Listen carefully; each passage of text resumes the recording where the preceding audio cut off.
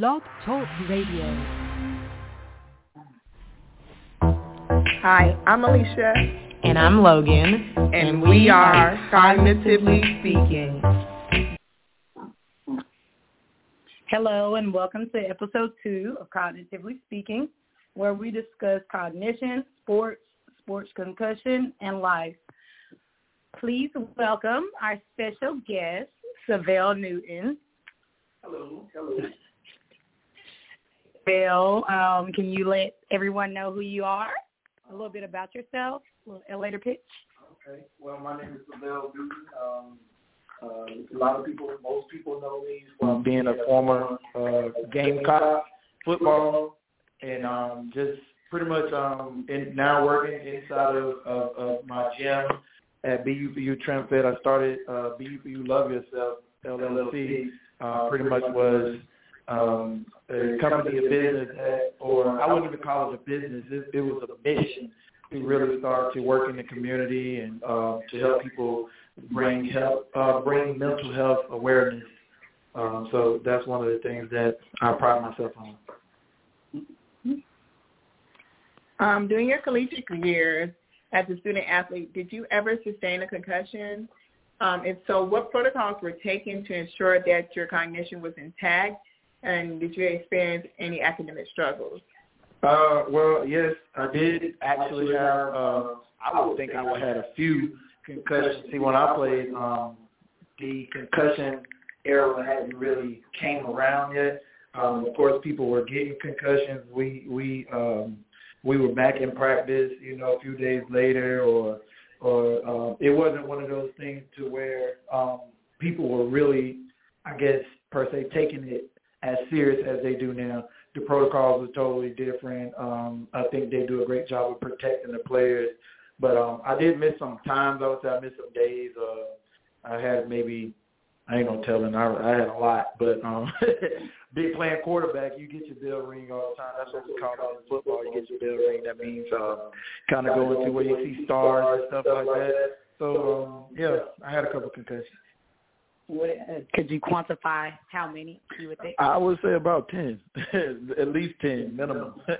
But only 2 that I actually went to the hospital for to get scanned and things. So like while you were in the hospital, were you ever referred to like a speech language pathologist?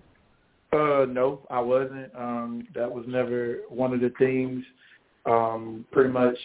It was just go get the scans. This is how many days you out. This is when you can return. Actually, let me rephrase that. When I was playing in Chicago, I was playing in Chicago with the Chicago Rush. That's an organization in the Arena Football League, and I did run into the wall because it's arena football. So I ran into the wall head first, and they. The training staff diagnosed it as a concussion, and then in order for me to return back to practice, I did have to meet with one of you guys. I had to go through an on-screen test. Had to say different sentences and things like that, like say the days of the week, pretty much the month, the months of the year, just those type of different things. It was a minor test, but the test was definitely, just to make sure that I was okay in returning. So during the testing phase, did they basically say that you had like attention or a short-term memory, or like does any of that sound familiar? I don't think I really lost any of my memory or anything like that. Now when I was in high school playing basketball, I do remember when I went up for a layup and my legs got taken up from me and my head came down and hit the floor, and then I got up, I didn't know how I got to practice. I didn't know when I got to practice. I was kind of out of it for a minute, but that was just, like I said, high school. When I came out of high school in 2003, we didn't have training staff. It wasn't required that a trainer was at practice and different things like that. So, they just moved me off to the side and finished practice. And then I ended up driving home, which I probably shouldn't. But, like I said, back in the day, those were the days where, either, they refer to you as a little punk or something like that. Now times are definitely different when it comes to sports. Yeah, I think times have changed and research, because I think now, what is it, after three concussions, it's a TBI. It's considered traumatic brain injury. Okay. So, time moves forward. Do you feel like you've had, during that time of sustaining those head injuries, did you notice any behavioral changes? I don't think I had any behavioral changes. I just think, that I was too much ready to get back into my field of play, what I was doing. When I was at Carolina, I wasn't just, what you would call a normal player, where I was very important to the team's performance. So to me, I was eager to get back. So I would do anything that it took, whether I still had the headache, whatever it was, I still just rushed back to get back. Now, with those headaches, did your grades suffer, or did you see like a shift in your grades? Like, what were your grades like? Well, back then I was an athlete student. So we're not, as far as grades, I mean, it never messed up my performance as far as like being able to, be prepared for the game. I wouldn't relate it to education because I wasn't really personally focused on education. So yeah, that wasn't a thing. So it never played effect on my education. Okay. All right, so what do you consider your greatest strength was as a athlete, professional athlete, collegiate athlete? It definitely wasn't being on time. that wasn't a strength, and still isn't a strength. I can be honest about that. But just my ability to be able to do multiple things. I never was a person that was one dimensional. That was kind of like a gift and a curse during my career. Being able to do multiple things, play multiple positions, understanding just like music, being able to play many instruments and do things like that. It's kind of always like a gift and also a curse. Okay, so you play instruments as well? Yes, I do. Like, so what instruments do you play? I'm originally a drummer, but and also I played the piano in church. I was on piano duties for a while.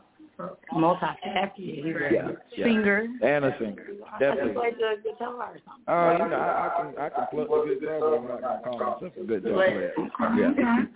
So it sounds like you had a good amount of strategies to kind of keep yourself motivated. Well, how did you continue to stay motivated to play football even after that was happening?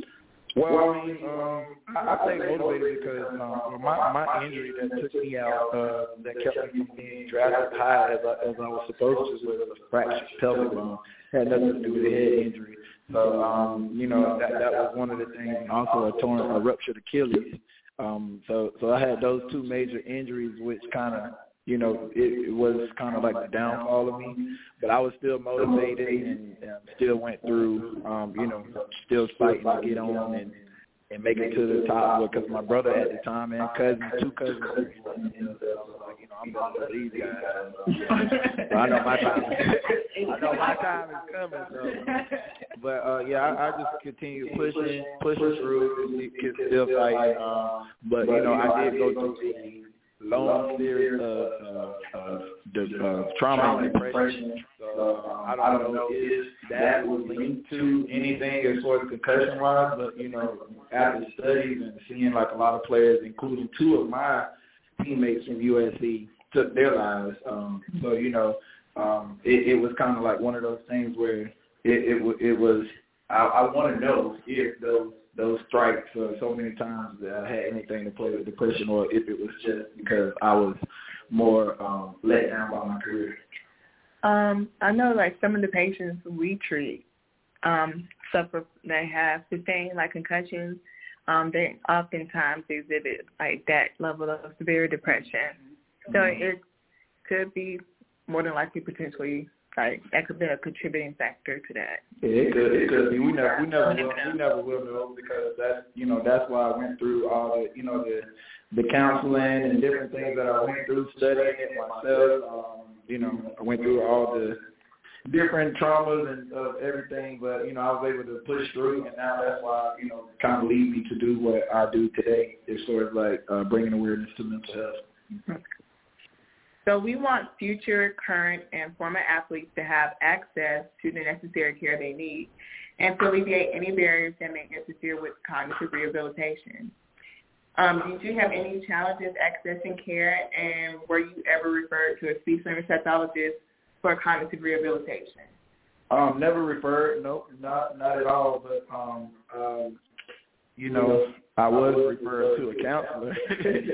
So he was a doctor. He did a lot of different things that I'm pretty sure if I would have been referred to one of you guys, it probably would have been like in alignment with each other. So I never was, but it was plenty of times where I went through different like series of going through different things. Read this aloud, say this, repeat after me, different type of things like that. So I'm pretty sure it's in line with what you guys do. Did you have trouble remembering any plays? Oh no. No, because that was just me being an athlete, playing off my pure talent. So no. One time when I did get my bell ring, it was in a Tennessee game. I remember it was one of the times they said I had a concussion. It was actually on the ESPN night, but I did finish the game. But I got hit. They were trying to, because we went off signals when I was on quarterback, so I couldn't really see what the coach was signaling in. They tried to send somebody to play in. When he got to it, I just told him, hey, you call the play, and I'm going to run it. But so they ended up calling a timeout. They called a timeout. We walked over. The coach Nancy was out. Okay, by that time, I had shook it off. And so, like I said, concussions wasn't a big thing back then. So it's crazy because, now if that would have happened, I would have been out of the game and probably been out for like a week or two. Yeah, that's true. Return to learn. That's what we like to talk about. But I think a thing that probably helped you was the fact that you played musical instruments and you are already kind of high level in your field. So that played a good part. That's what we like to tell some of our patients, anyone who's sustained brain injury, that if you were not just sitting around, your brain is like any other muscle, so it has the ability to repair itself. Oh yeah. But I'm happy to see where you have grown. So just a few more questions. There's a lot of pressure on professional athletes to perform well. How did you handle your pressure? Mine was more, like I said, it was more it was more for me. I always challenged myself, so it never really was about, I knew that I would perform well as long as I had the opportunity. So, that was just one of the things that I always done in playing sports, or even being a worship leader or being a performer in R&B music or anything like that. Everything I've always done, acting, it was always like, remembering roles and being able to deliver them well. Everything I always challenged myself to be the best at it. So it never ever played any effect to how my performance was. Mm-hmm. Okay.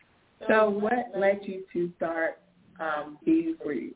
These same things that we're talking about, the long series years of growing depression, and also, like I said, losing two guys that I sat inside in my house multiple nights, that were really like friends. I was with one of them the weekend before he actually, took his life, and to know that happened, it was more like it actually saved mine. So, to go through it, and see how it was, and my counselor, he said it like when I was sitting on his couch, he was just like, hey, you're going to have to learn how to, be you for you and love yourself. That's where it come from. It wasn't like I just thought of it. It was like something. He said it to me, and I just ran with it. Like, be you for you, love yourself. And ever since then, I put it on my first hoodie, wore it to a boxing fight, and everybody said they liked it. So I was like, hey. Nice little brand. So that's kind of how it is, and I mean, ever since then, it's been a thing. It's still, playing, back and rolling and other flag colors. I would agree with that because, we're both members of the B4U fam. And no, on a serious note, appreciate everything that you're doing for the community. You bring a lot of people together and just your awareness of what's going on. Not like, I think you're like, you have a really big heart. And I tell you all the time, you have a really big heart. And I like it. Sometimes you're vulnerable and you'll talk to somebody and let them know what they should and shouldn't be doing and how you've been through it. So I think it's very important to be empathetic. Yeah. But so to like segue, what piece of advice would you give your younger self? Like with everything that you've been through, experience, you have a child, daughter. What kind of things would you tell yourself? Just be more aware of the now that you're in. Your future is gonna be whatever is destined for you. You're not perfect. It's okay to thrive from your imperfections. Your past is not what determines how your future is. And also just make sure, like my mission says, that you're loving yourself. As long as you're loving yourself, you're not going to short yourself. You're going to give yourself every opportunity to win. And I think when I was younger, I was telling my younger self, pipe down a little bit. Don't be so arrogant. Things aren't dreams. You can't operate off your dreams. You can operate off having a vision and a plan. That's how it works. So as long as you got a vision and you got a plan, you got things that can actually happen as for your purpose. So those are the things. Not to be a dreamer, but to be a visionary, and make sure you are really operating in your purpose.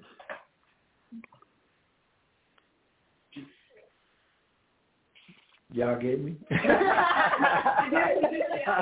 Y'all get me? But you're hitting on some things that we, as each language pathologist, we talk about a lot. Writing things down, associating it, picturing it. So no, I just writing her notes to kind of talk about that.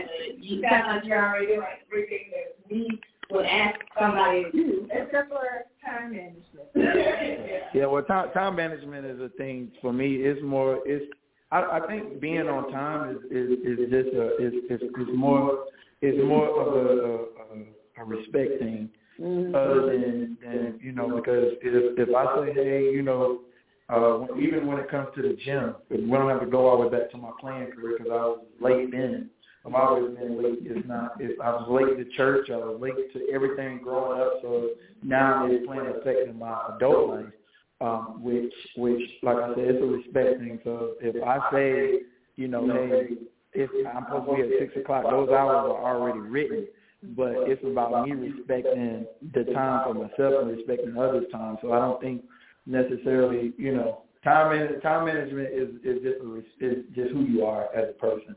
It's deeper than, issues. It's more like, if you want to be on time, you'll be on time. Are you setting an alarm? Listen, setting an alarm. I like if I show you my phone right now, I got 10 alarms that start.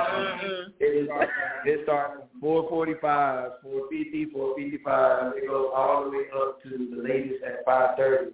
So I have to make sure that I'm on time and I'm still late. Most everybody moved their times back to 6:30 because I was having trouble at 6 o'clock. So now I'm getting at 6:45 because it's like it's just a mind thing. But I did hear Steve Harvey say something one time. He was more like, people who are powerful, they don't have as much respect for time. Mm-hmm. So so for me, I feel like yes, I do hold a lot of power. But I think I will be even more powerful if I can get that part of my life in line. Mm-hmm. All you gotta do is rest. I don't get too much of that. Rest in, so you're not multitasking throughout the day. Because I know I'm really bad about that. Yeah. You can, you better speak on it, so y'all mix a lot of things and but rest is important.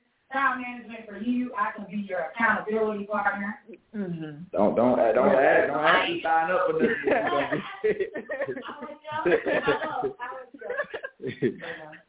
All right. final question.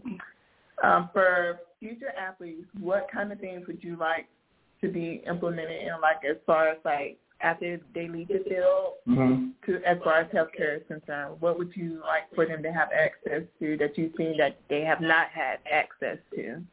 Well, right now, it's kind of, that's kind of like a tricky question because they have access to everything.